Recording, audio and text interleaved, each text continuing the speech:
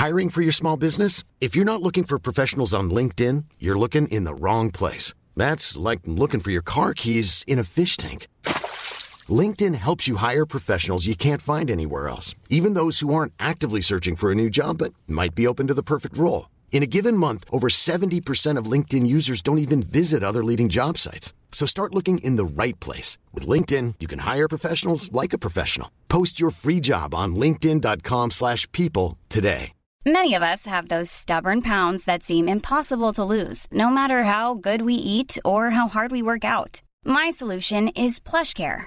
PlushCare is a leading telehealth provider with doctors who are there for you day and night to partner with you in your weight loss journey. They can prescribe FDA-approved weight loss medications like Wegovy and Zepbound for those who qualify. Plus, they accept most insurance plans. To get started, visit plushcare.com/weightloss. That's plushcare.com/weightloss. Oslo Business Forum presenterer. Når du jobber med kommunikasjon profesjonelt med kommunikasjon over lang tid, så det en måte å si å kombinere ganske mange ulike fagretninger. Og da får du på et eksempel kognitiv lingvistikk, så det noe med hvordan hjernen fungerer. Og det vi vet at vi bekrefter det vi allerede mener. Hjernen gjør det. Men nå får da hjernen, som allerede innrettet på den måten, hjelp av algoritmen. Som innebærer at når du da har liket sånn og sånn de og de sidene og gir uttrykk for at du liker Trump eller liker Hillary eller hvis du liker samme da, så får du da et bestemt utvalg av saker og en virkelighet. Velkommen til Oslo Business Forum sin podcast De som bygger det nye Norge. Mitt navn Silvia Ceres, og jeg skal intervjue norske næringslivshelter som har vist vei i den digitale transformasjonen. Hvordan fikk de det til, og hva kan vi lære av dem? Ja, Sigurd Grytten, partneren i Sync. Velkommen til Oslo Business Forum sitt podcastserie om helter som bygger det nye Norge. Ja, tusen takk. Du en sånn usannsynlig helt fra PR-bransjen. Som jeg synes tenker veldig skarpt rundt samfunnseffekter av denne ekstremt raske teknologidrevne endringen som treffer oss. Og jeg har hørt deg snakke om flere filosofiske innfallsvinkler, og det håper jeg at vi kan berøre nå i denne samtalen. Interessant. Jeg føler egentlig det litt for mange av de som kan filosofi, og statsvitere eller samfunnsvitere som melder seg litt ut, fordi de føler at dette her et eller annet for gründere og for teknologer, kanskje næringslivsledere. Ja. Mens jeg tenker at vi trenger deres kompass mer enn noen gang før. Helt enig. Ja. Men før vi går i de dype vannene, så har jeg lyst til at du skal fortelle oss litt om hvem Sigurd Ja, Sigurd, jeg 44 år. Partner i Sync, så du sier. Det har jeg vært de siste 4 årene. Sync Sync det vi liker å kalle oss et strategisk kommunikasjonsmiljø, som jobber innenfor leder- og endringskommunikasjon, krise, strategisk posisjonering av virksomheter, samfunns- og myndighetskontakt og finansiell kommunikasjon de tingene vi holder på med. Og har fokus på det, og gjennomgående har et fokus på hvordan det kommunikasjon sett med topplederen i selskapet sine briller, topplederen i virksomheten sine briller, og skal være relevant for ledelsen i et selskap. Og det føler vi lykkes ganske godt med. Før det var jeg også i PR-bransjen. Det var et annet selskap som het Børsen Marsteller. Det var jeg 10 år. De siste 3 årene der som administrerende direktør. Og før det igjen, da begynner det å bli mange år siden, så var jeg politiker. Jeg var leder for Arbeiderpartiet i Bergen. Satt først i bystyret. Satt på Stortinget under første Stoltenberg-regjeringen. Så gikk jeg ut av Stortinget i 2001, og så ble jeg leder for Europabevegelsen i Norge. Vi hadde kontoret her på Fredensborgvei, hvor vi befinner oss nå. Ja, så gøy. Den gangen. Ja. Der holdt jeg på med i 2 år, overtok etter Reivsten den gangen. Hvorfor gikk du ut av politikk? Jeg gikk ganske den banale grunnen til jeg tappte nominasjonen. Ja. Og da kunne det være det samme. da hadde du bedre ting å bruke tid på. Ja, da var jeg i Oslo. Jeg ble i Oslo etter det. For da hadde jeg barn og familie her i Oslo. Og så da var det egentlig få ting som ville bringe meg tilbake igjen til Bergen. Så det etablerte meg her i Oslo. Var først da i 2 år i Europabevegelsen, og så etter det så gikk jeg til PR-bransjen. Og der trodde jeg at jeg skulle være i kort tid. Jeg skulle på jobbintervju, så ble jeg spurt om jeg skulle, hvor lenge ville det bli. Og så sa jeg bort til det om, vil du bli 5 år? Nei, det var for lenge. Sant? Og så fant jeg at 2 år, ja, kanskje. Det var... Hvorfor liker du PR-bransjen? Og så ble det 14 år. Hæ? Hvorfor liker du PR-bransjen? Det jo et sted hvor, altså jeg liker nok, først og fremst det å være konsulent. Altså, så innebærer at du blir konfrontert med en problemstilling som en oppdragsgiver har. Og så må du rett og slett bruke den egen tankevirksomhet og det du har lært gjennom et liv. Prøve å samle teori, utvikle metodikk for å måtte kunne løse problemstillinger på en mer effektiv måte. Og det har forandret seg alltid. Det ingen problemstilling som lik, sånn at du har hva man jobber med hele tiden forskjellig. Og det har nok blitt mitt sånn DNA, altså det der, altså å jobbe som konsulent.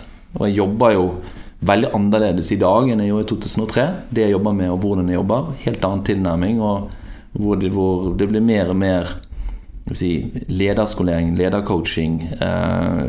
Mens hvis jeg begynte dette i 2003, så var det enda en eller annen avgift, fordi jeg hadde en politisk bakgrunn. Så jobber jeg veldig lite med det i dag. Så jeg jobber med strategisk posisjonering av selskaper og litt lengre løp. Sånn at det utvikler seg hele tiden. Men det jeg ble fascinert av når jeg hørte det snakket på i ganger, var egentlig hvordan du kobler altså den endringen som skjer nå i verden, polariseringen som vi ser i politikken, også til den utviklingen vi ser i teknologien. Ja. Og jeg tror det alt for mange som hører om polarisering, så tror de at det har noe med globalisering å gjøre, og at jobbene forsvinner til Kina, men det ikke det som problemet. Problemet at jobbene forsvinner, og det blir en mekanisme i form av disse digitale markedsplattformer som konsentrerer kapital, konsentrerer makt i færre og færre hender, og det gjør fremtidsbildet veldig uklart for veldig mange av oss. Ja. Kan ikke du fortelle litt om polarisering utifra dine briller? Du hadde noen fantastiske referanser til Foucault og så videre. Ja, altså jeg måtte finne ut hva det som driver polariseringen i samfunnet. Altså vi ser... Med polarisering, la oss starte der. Hva mener vi med polarisering? Det jo det at du får et samfunn hvor grupper kommer lenger og lenger fra hverandre, forstår hverandre mindre og mindre, får mindre og mindre tillit til hverandre.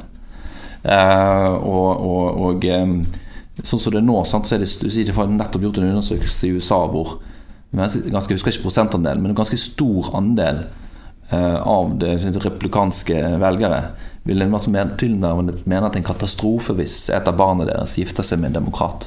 Altså det sånn og gjennomgående ser det også en sånn utvikling fra 94 og frem til dag at den ene gruppen mener at det en katastrofe om demokratene styrer og omvendt. Ja. Og en ganske stor demokratisk utfordring. Det en kjempestor demokratisk utfordring. Sant? Tar vi norske samfunnet, sant? Så ser de stemmer Høyre ved valget, og det skulle bli regjeringsskifte nå, så opplever ikke du det som en katastrofe for landet, eller omvendt. Så stemmer det Arbeiderpartiet, og det blir fortsatt Høyre-regjering, så opplever man ikke det som en katastrofe for landet. Nei. Man opplever at der ting går videre. Så kanskje akkurat at polariseringen mindre hos oss, noe liksom av andre siden av dette her med tillit og fellesskap, og det viktig å ta vare på det? Det veldig viktig å ta vare på det fellesskapet, og det som men vi hviler oss litt for mye i den norske tilliten. Veldig mange av de samme utviklingstrekkene ser vi i Norge også, i form av polariseringstendenser, hvor det dannes ulike ekkokamre, og du får noen ytterkanter som har veldig liten tillit til hverandre. Og så får vi da og det som da, måtte jeg si, fungerer som en sånn boost av den prosessen da, ytterligere, som får en sånn hockeykølle-effekt, jo at vi konsumerer data veldig forskjellig, konsumerer informasjon veldig forskjellig. Tar vi tradisjonelle medier, så ser vi at har du måtte si, sympatier mot venstresiden, så har du NRK som viktigste nyhetskanal. Har du sympatier mot høyresiden, så har du TV 2 som viktigste nyhetskanal. Det samme bildet ser vi med Fox News og CNN mellom henholdsvis demokratene og republikanerne i USA. Så du ser man konsumerer medier basert på hvilket ståsted du har i utgangspunktet. Og det det vi gjør, sant? Så dette det kommunikasjonsfaget kommer inn. At vi når vi jobber med kommunikasjon profesjonelt med kommunikasjon over lang tid, så det der måte å si å kombinere ganske mange ulike fagretninger. Og da får du måte eksempel kognitiv lingvistikk, så det noe om hvordan hjernen fungerer. Og det vi vet at vi bekrefter det vi allerede mener. Hjernen gjør det. Men nå får da hjernen, som allerede innrettet på den måten, hjelp av algoritmen. Som innebærer at når du da har liket sånn og sånn de og de sidene og gi uttrykk for at du liker Trump eller liker Hillary eller hvis du liker samme da, så får du da presentert et bestemt utvalg av saker og en virkelighet. Så vi slutter å tvile på oss selv, eller det blir liksom, vi blir veldig befestet i vår tro på at den opprinnelige sannheten var riktig, og dermed så blir det vanskeligere å finne felles... Så det det på en måte å si på det sånn her litt sånn banale nivået, sant? Så får du så er det algoritmen som bekrefter oss og lager ekkokamera, og det har en del skrevet om. Der dette her begynner å bli interessant, det jo når vi begynner å se på måtte si, hvordan det vi polarisert i forhold til hvordan vi ser på utviklingen i verden. Ser vi går verden fremover eller ikke? Blir det bedre i verden? Så ser man at du har en global overklasse som har veldig tro på liksom, frihandel globalt og globalisering og synes at forandringer spennende og liksom, ny teknologi spennende. Var sjokkert over at Trump vant valget. Ja, sjokkert over at Trump vant valget. For at homofile skal få lov å gifte seg. Feminister. Sekulære. Altså du ser, måtte si, det et samlet verdisett som å være liksom, kosmopolit, feminist, for homofile, for tro på klimaendringer, tro på vitenskap som det måten å definere sannheten, tro på eliten, tro på ledere, tro på samfunnsutviklingen generelt. Og dette skiller seg fra en annen gruppe i samfunnet som ikke har opplevd utviklingen som nødvendigvis en fordel. Og der ser vi da i spesielt land som ikke har en effektiv fordeling, så ser man at det grupper som faller gjennom den utviklingen. De får ikke ta del i den. Og de generelt kanskje mot fremtiden, selv om man ikke vil si det høyt? Ja, altså da man for grupper som... Jeg har jo holdt en del foredrag blant annet for næringslivsledere. Og sier at når vi som ledere i næringsliv snakker om fleksibilitet i næringslivet, så hører andre at det skal bli lettere å bli sagt opp. Når man snakker om innovasjon, så hører man at nå skal de finne på noe nytt som gjør at min kompetanse vil ikke bli relevant lenger. Når man snakker om omstilling, så hører de at det fare for at jeg mister jobben min. Altså alle disse ordene, dette også gjort undersøkelser på hvordan disse ordene høres helt ulikt ut i forskjellige deler av befolkningen. En annen del, for eksempel at dette har jo sammenheng med hvilken bakgrunn foreldrene dine har. Og så tar du for eksempel hvis din far har vært gårdbruker eller fisker eller ufaglært innenfor privat sektor, så har du en 40% oversannsynlighet for at du vil mene at du ikke liker forandringer og omstillinger i hverdagen din. Du liker å leve et liv med omstillinger, forandringer og masse nye spennende ting. Da vil du svare, nei, jeg synes ikke det høres spennende ut. Men hvis din far var administrerende direktør, så har du 40% oversannsynlighet for at du synes det bra. Med forandringer og omstillinger. Du ser muligheter og ikke trussel ut ifra hvordan kanskje det var snakket om det hjemme. Ja, så hele dette bildet som liksom, der alt så viktig med forhold til endring og endringskompetanse, sånn, så ut fra det kan jo man lese at endringskompetanse noe du født med. Ja. og som da måtte stille litt annet perspektiv på HR-litteraturen da. Men disse tingene slår jo inn i forhold til polarisering, i forhold til disse ulike verdensbildene. Og endringstakten, sant, i forhold til polarisering, gjør at ting bare endrer seg enda raskere. Så får du en gruppe som synes det er kjempespennende, synes at det er veldig gøy, og liksom vil omfavne denne fremtiden. Og så er det en annen gruppe som opplever at nei, dette er farlig. Dette rammer meg på en negativ måte. Men Sigurd, så da har jeg lyst til å spørre deg, ut ifra Norges altså jeg føler at, nå er bakgrunnen for denne podcastserien, er at vi synes at man er litt for lite konkret og presis på Norges unike muligheter i denne her runden nå. Og så kan man si mye bra om Norge og ressursnærhet og høyteknologigrad og så videre, men alle nevner tillit. Verdien av tillit, strukturell kapital. Men så er vi så lite presise på, ikke sant? Ok, det er noe rundt trepartssamarbeid, men det må være mye mer enn det. Ikke sant? Det er den der tilliten kombinert med en viss fandenivoldskhet, som jeg tror nordmenn har i ganske stor grad når de bestemmer seg, som gjør oss unikt, eller på vår egen måte i hvert fall, i stand til å både motvirke polarisering og gjøre det på en spennende måte med innovasjon og verdiskapning. Så politikken bak tillit.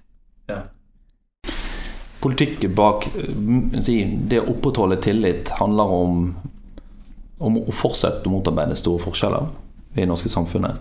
Det er viktig. Det opplever jeg at det er en tverrpolitisk enighet om. Så omfordeling er viktig, men ikke omfordeling på bekostning av fremtiden? Nei, mellom grupper. Altså at du ikke får store økonomiske forskjeller. Det som er globalt sett den store utfordringen knyttet til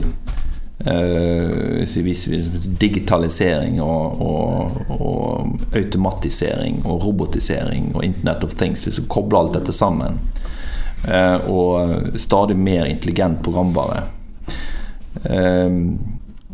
så ser vi at vareproduksjon og tjenesteproduksjon i stadig økende grad kan fristilles menneskelig innsats. Mye av det som i dag er vareproduksjon og tjenesteproduksjon. Og det er i for liten grad anerkjent som en politisk viktig tema. Fordi at når du da ikke i samme grad har behov for arbeidskraft for å utøve en tjeneste eller for å produsere en vare, så vil kapital bli mer verdt. For hvis du da kan kjøpe den roboten som produserer den varen veldig effektivt, så får du større avkastning på denne kapitalen du allerede har. Sånn at en økende grad av automatisering vil da øke forskjellene. Og det er der jeg måtte si forslaget om å komme skattlegging av roboter til Bill Gates kommer, som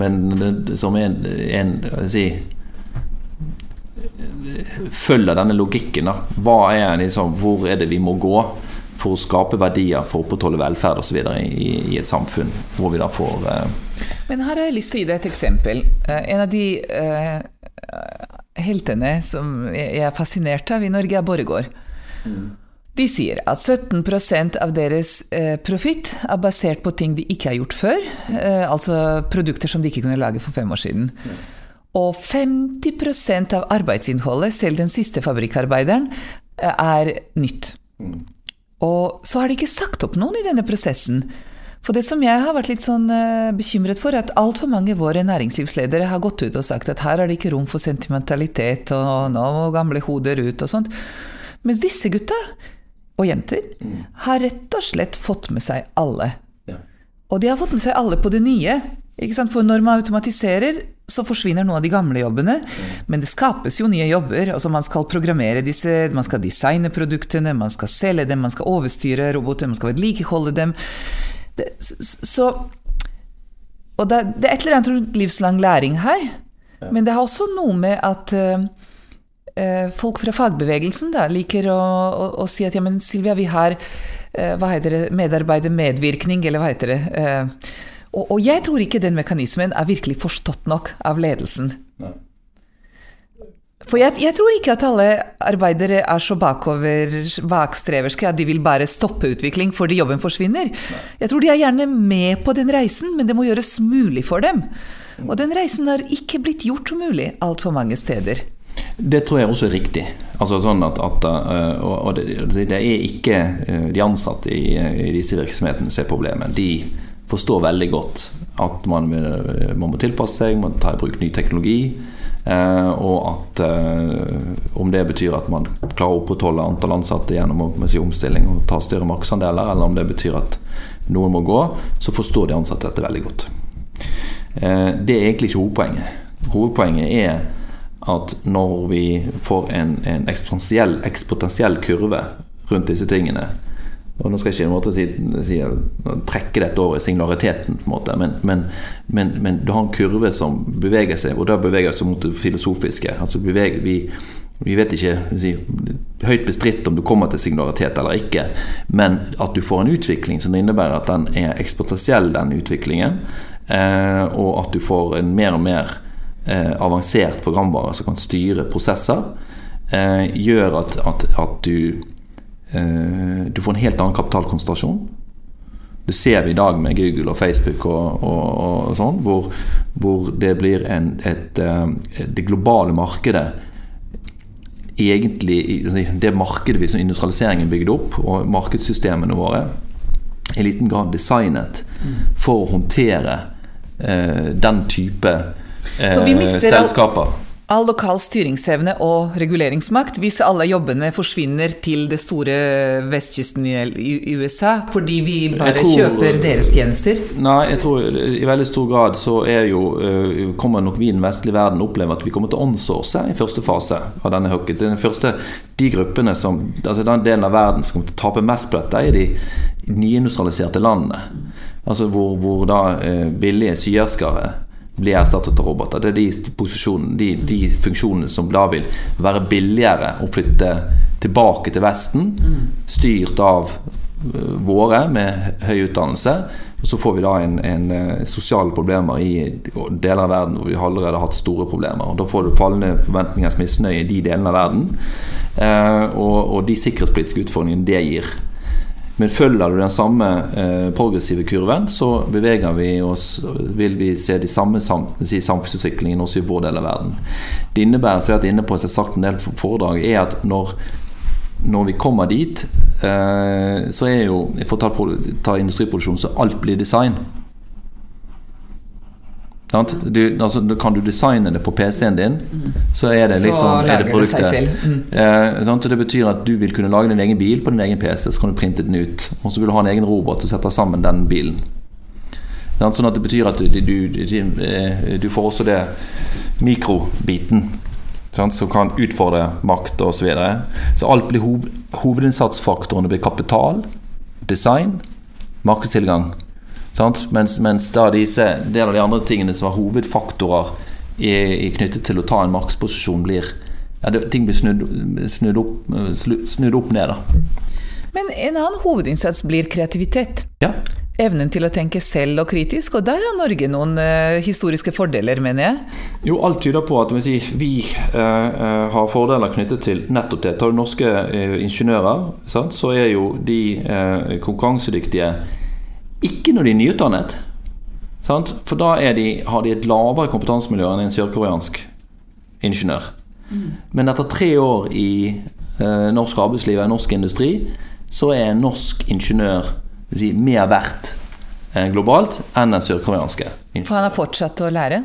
Fordi at han får lederoppgaver, han må jobbe på tvers, han må jobbe i team, han blir bedt om å ta beslutninger.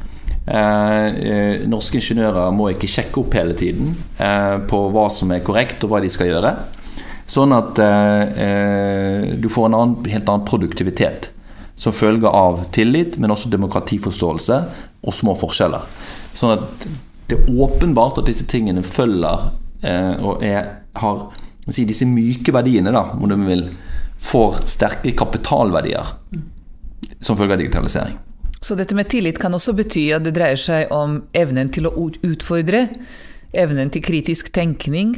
Og nytenkning. Og nytenkning. Og det vil du bli mer og mer avhengig av ettersom man går fra hvor systemet blir basert på optimalisering til at du må kontinuerlig innovere. Skape nye, sant? Så det blir paradigmeskifter I stedet for at du hele tiden skal optimalisere driften. Sånn som industrisamfunnet var jo optimalisering, det Modern Times med Charlie Chaplin, ikke sant? Som liksom moderniteten og liksom skru litt mer effektivt på hver enkelt skrue til at det som lykkes da et paradigmeskifte. Og spørsmålet som nå viser seg jo da, vil vi se paradigmeskifter som endrer makten til Google og Facebook? Sant? Og hvis man, det vil jo da Hva kan det være? Ja, det jo det som ut fra et teoretisk perspektiv så det som skal skje. I en verden hvor da disse produktene skal bli mer og mer tilgjengelige, så skal det da kunne men samtidig så det jo, hvis du ser på hvilke ressurser som brukes inn for å utvikle produktene til Google og Facebook, så det veldig vanskelig å se for seg at en sånn her gjeng som holder på med en eller annen garasje som det myten om Bill Gates og hettegensere skal kunne liksom lage en søkemotor som bedre enn Google sin. Jeg tror at vi det vi glemmer da, eller overser at de skaper og oppsamler en helt ny type naturressurs, og det data. Og den de ekstremt effektive, og deres komparative fordel I forhold til dybden, kompleksiteten av den dataen, mengden av den dataen har blitt så enorm. Og I tillegg, fordi mer og mer av verden drives av software, av disse algoritmene, og de med på å skape de algoritmene, så på en måte It's that time of the year. Your vacation is coming up. You can already hear the beach waves, feel the warm breeze, relax, and think about work. You really, really want it all to work out while you're away. Monday.com gives you and the team that peace of mind. When all work is on one platform and everyone's in sync, things just flow. Wherever you are, tap the banner to go to Monday.com.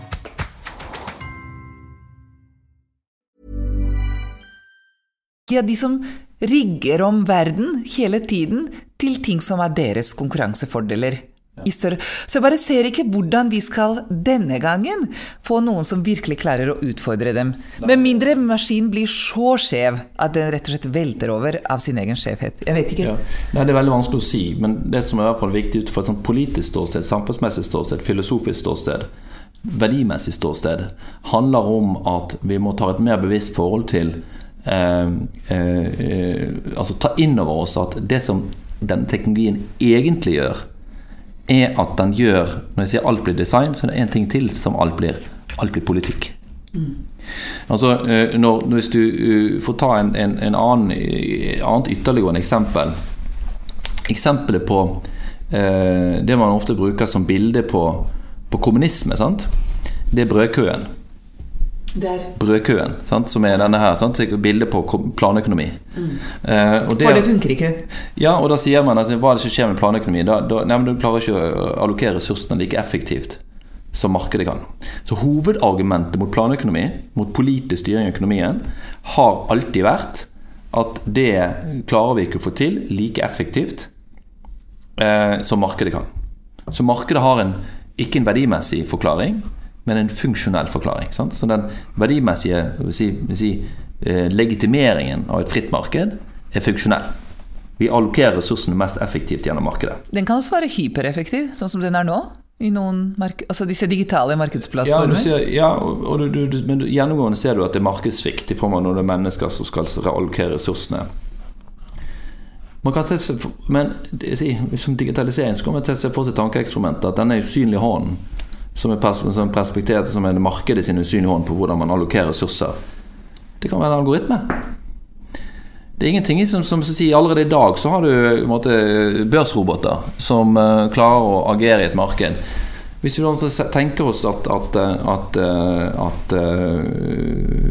kompleksiteten blir sterkere og sterkere, så ser du at det fullt mulig å se for seg, og der kommer digitalisering inn I forhold til også hvor vi vil måtte gå, også I Norge, hvor vi må overvåke våre egne produksjonsprosesser mye mer effektivt, finne ut hvor vi har ressursene, logistikk blir mer effektivt, sant? Og øke produktiviteten gjennom digitalisering. Men det innebærer også at når vi har gjennom digitale prosesser full oversikt over markedene, råvarene våre, hvor det går, hvor forbrukerne så vil en algoritme kunne styre markedet mer effektivt til markedet. Men spørsmålet om den vil styre det for Norges beste, eller for en eller annen I Silicon Valley sitt beste da? Nettopp, og da kommer vi tilbake til mitt utgangspunkt, som innebærer at det som skjer når alt blir design, når alt som følger Internet of Things og automatisering og robotisering, at alt blir politikk. Betyr det at politikerne må lære seg litt mer digital teknologi? Altså bare for å forstå ordet algoritme, eller hva? Ja, det betyr at politikerne, det som skjer nå at politikerne på mange måter abdiserer. Sant? Altså det en, ja, men vi må bare tilpasse oss. Digitalisering bare noe vi må tilpasse oss. Det noe som kommer over som en flodbølge. Men det utvikles ingen politikk for hvordan man skal møte digitalisering. Det å ha et bevisst forhold til hvordan man skal unngå ekstrem kapitalkonsentrasjon, og vi snakker da en kapitalkonsentrasjon som langt større enn den vi ser I dag, hvor da 1 promille eier mest på, vel hva det 1% eier 90% av verden, eller det ekstremt I dag. Men tar vi den type kapitalkonsentrasjon så du får så følger denne type automatisering, men si, hvis du da kan eie robotene, du eier programvare, du eier, så da Google bare eier algoritmen, de eier robotene, de eier informasjonsmengden, da eier de verden, da det et privat selskap som eier verden. Og hvis du ikke skal ha det må du da ha et forhold til når det den kapitalkonsentrasjonen blir for stor, når det man skal ta styring med at samfunnet styres ut ifra hva folk flest vil, og det som mye av det vi ser og hva folk flest interesse og det det vi ser som en veldig stor del av det som tillitsgapet som vi opplever I USA nå, jo det at folk ikke opplever at deres interesser har vært ivaretatt. De har ikke noen tro på at politikerne evner eller vilje til å ivareta interessene deres. Så da blir den eneste som sitter med en alternativ stemme, det eneste de kan stemme på. Selv om det Trump kommer med så håpløst. Selv om han sier noe meningsløst, så han I hvert fall et alternativ så en alternativ til de som man vet ikke gjør noe heller. Sånn at det et enormt rom politisk for politikere som aktivt tar tak I hvordan man ønsker å utvikle en politikk for å utvikle det norske samfunnet, hvordan vi skal ta I bruk digitalisering, og hvordan vi skal opprettholde demokrati med møte med digitalisering. Jeg har lyst til å dra argumentet ditt litt lenger, og så vil jeg at du skal enten dytte tilbake eller dra det videre. For det du sier at algoritmenes enorme hemmelige politiske makt, de styrer markedene, de styrer forbrukere også, de styrer vår tilgang til informasjon, de tolker oss, de predikerer oss, gjennom den prediksjonen styrer de oss, ikke sant? De eies I dag av private selskaper som drevet av kommersielle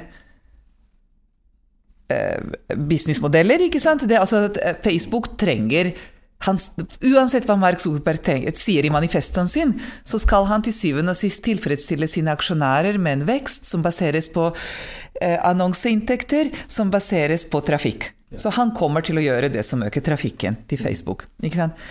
Så den eneste måten å overstyre denne algoritmens makt å ha noen alternative eller komplementære tjenester og algoritmer som vi eier og skriver selv. som basert på våre verdier. Altså det du sier, at vi må kanskje lage noe av denne teknologien i noen områder, sånn at vi har i hvert fall en viss motvekt til noen av disse sterke kreftene styrt av andre verdier som vi kan styre verdimessig. Eller? Altså det egentlig konkurransespørsmål.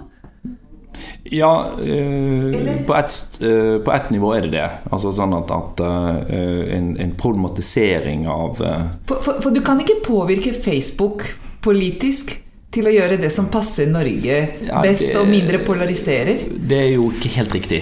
Okay, Facebook må plassere serverne sine et eller annet sted. Forestillingen om at skyen en sky, at den ikke fysisk, jo også mangler teknologisk innsikt. Serversentre den raskest voksende kraftkrevende industrien i verden.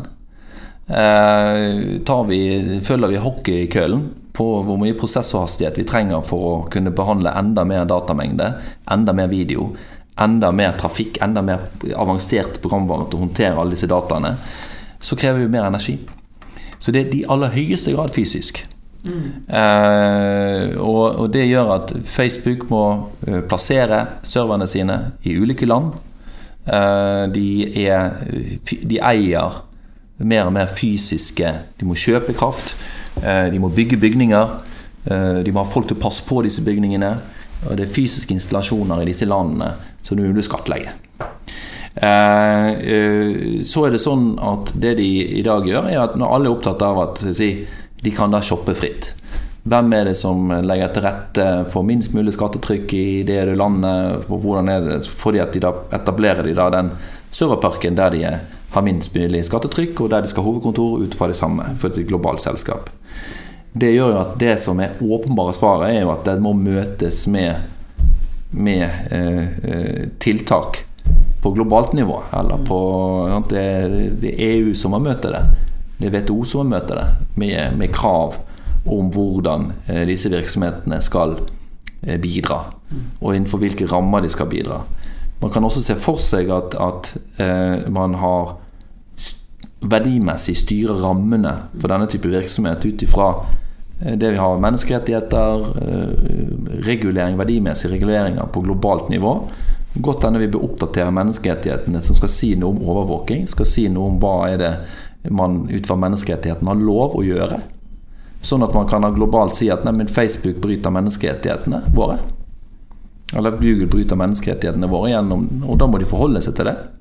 Kan de bli pålagt internasjonale sanksjoner som følger av at de ikke følger bestemte regelverk. Du ser Microsoft har vært regulert, møtt trussel om regulering i Europa. Lenge det ble sagt at det var liksom ikke liksom mulig å skulle regulere en virksomhet som Microsoft. Det det. Men det noen på en måte nye retninger rundt når bryter vi menneskerettighetene. Altså det utrolig ukjent og ulendt terreng rundt personvern og retten til å bli glemt. Så der det også masse jobb for politikere. Masse jobb for politikerne. Men det som fryktelig jo det at hvis politikken blir mindre og mindre internasjonal, altså den går i Trump-retning, Brexit-retning, at institusjonene som håpet vårt til å kunne ta tak i For dette må håndteres globalt, sier du? Ja, sånn at de verktøyene vi nå har egentlig bygd opp siden i hele etterkrigstiden, disse institusjonene som de eneste som har muskler til å kunne møte denne mye av drivkraften bak polarisering, det som hva som er det største videre drivkraftene rundt en enda større kapitalkonsentrasjon, det de samme institusjonene. Problemet til disse institusjonene jo at de har blitt brukt til det motsatte frem til nå. De har på ingen måte motvirket kapitalkonsentrasjon. De har boostet kapitalkonsentrasjon. Det må du forklare. Hvis du måtte si Davos, så ser du at alle der veldig glad i institusjonene. Fordi at de liksom, de som på ingen måte noen trussel mot videre kapitalkonsentrasjon og kapitalinnhenting for de aller rikeste i verden. WTO, EU, NAFTA, IMF, Fordi det for de rike, og som du sa, makten sannheten, eller? Ja, sånn at det som politikken dreier seg ikke om en nasjonalisering av kapital, dreier seg ikke om vi snakker ikke om en sosialistisk revolusjon. Det vi snakker om å gjenvinne demokratisk kontroll over våre egne samfunn. Og det som er fascinerende med automatisering og robotisering og videre digitalisering og enda mer avanserte og intelligente programmer, jo at vi kan altså, i det ligger det et mulighet til å skape et paradis på jorden, altså sånn, hvor man utopi i hvert fall. Ja, altså sånn, hvor det sånn, man ser at her kan man skape et fantastisk samfunn som fordi at alt blir politikk, kan designes for flertallet, for det gode, for det store flertallet, eller det kan designes for de få. Men med denne forestillingen om at teknologi og digitalisering, globalisering, alt dette er ting som utenfor våre hender. Det ikke noe vi kan styre. Det den som den farlige tanken. Den fatalistiske passivismen, eller? Ja, vi må bare tilpasse oss. Vi kan ikke gjøre noe med dette. Det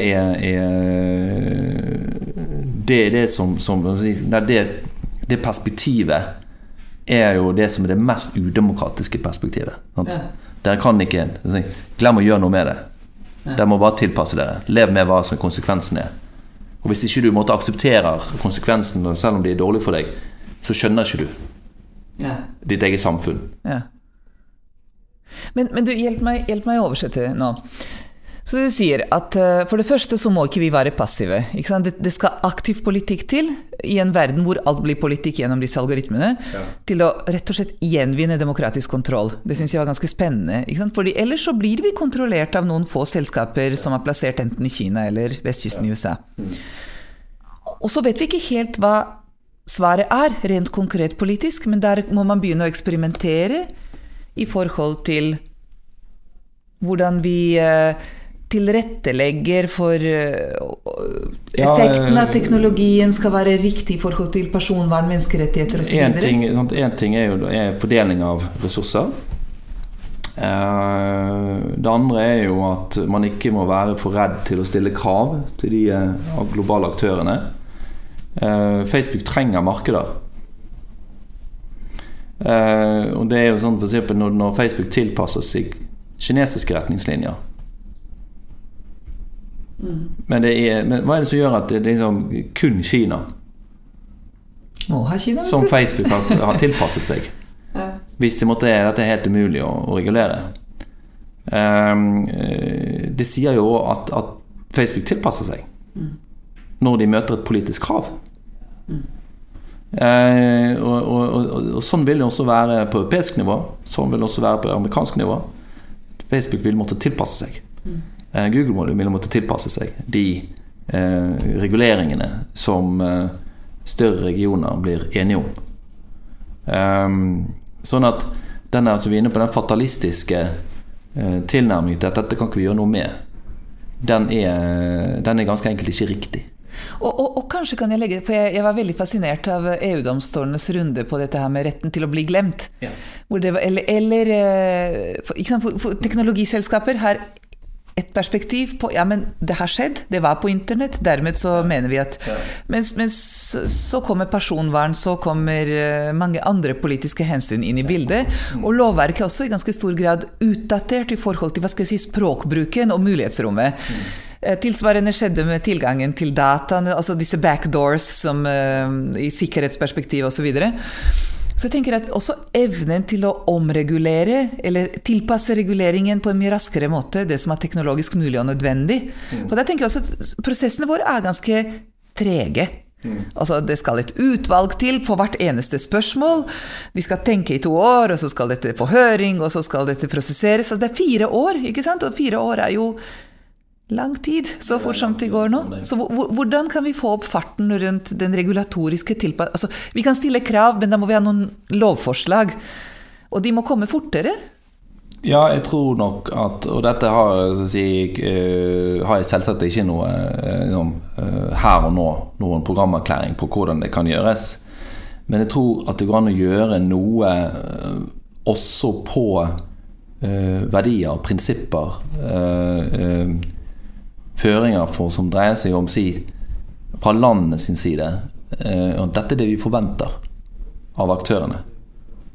Dette hvordan det sånn og der har vi måtte si hva det det har betydning hvis alle statsledere sier dette vår forventning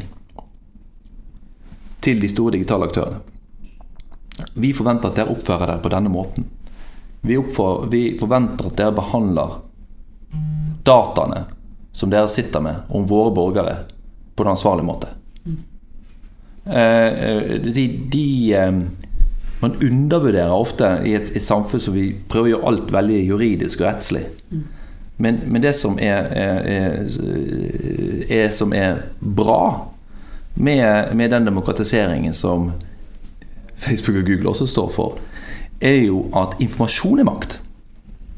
Sånn at når mennesker med tilgang på informasjon, om det statsledere, eller om det Bono, eller om det sier at dette våre forventninger, dette våre verdimessige forventninger i forhold til hvilket samfunn vi lever i, så har det betydning. Ta nå for eksempel den siste funksjonen til Snapchat, hvor de gir det unge mulighet til å overvåke vennene sine. Vi må ha det har et poeng at dette diskuteres hjemme, at det diskuteres politisk, at partier mener noe om det har betydning når vi mener noe om at Kina bryter menneskerettighetene. Det har betydning overfor Russland hvis vi mener at de lytter til det. Altså supermakter som uten demokratisk styring lytter til det, om det er Facebook, Google, Kina eller Russland. Ja, ikke sant? De vil lytte til hva vi sier og hva vi mener. Du, vi nærmer oss slutten på vår tilmålte tid, og jeg har lyst til å avslutte med egentlig, jeg pleier å spørre folk hva politikken i dette her, men vi har jo bare snakket om politikken i dette her. Ja. Og da det siste spørsmålet, hva dine 3 råd? Men det jeg er fascinert av, Sigurd, hos deg, hvordan du måtte sitte på disse 2 stoler mellom egentlig teknologisk entusiasme og nysgjerrighet, og hva skjedde med Snapchat da? Ikke sant? Eller hva gjorde Facebook i Kina? Eller versus din samfunnsforståelse. Vi snakker mye om tverrfaglighet, vi opplever det alt for sjelden. Ikke sant? Og hvordan kan man bygge den der tverrfaglige interessen, nysgjerrigheten, dine råd da til andre, kanskje samfunnsvitere, for å komme seg aktivt inn med sine viktige stemmer i denne digitaliseringsdebatten? Det jo å engasjere seg mye mer i det som at teknologi verdi, og at hvordan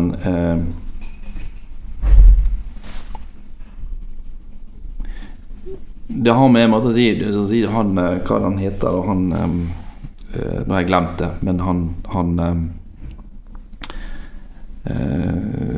som måtte brukes som en sånn der guru på altså på internasjonalisering, kommunikasjon og digitalisering. I Norge?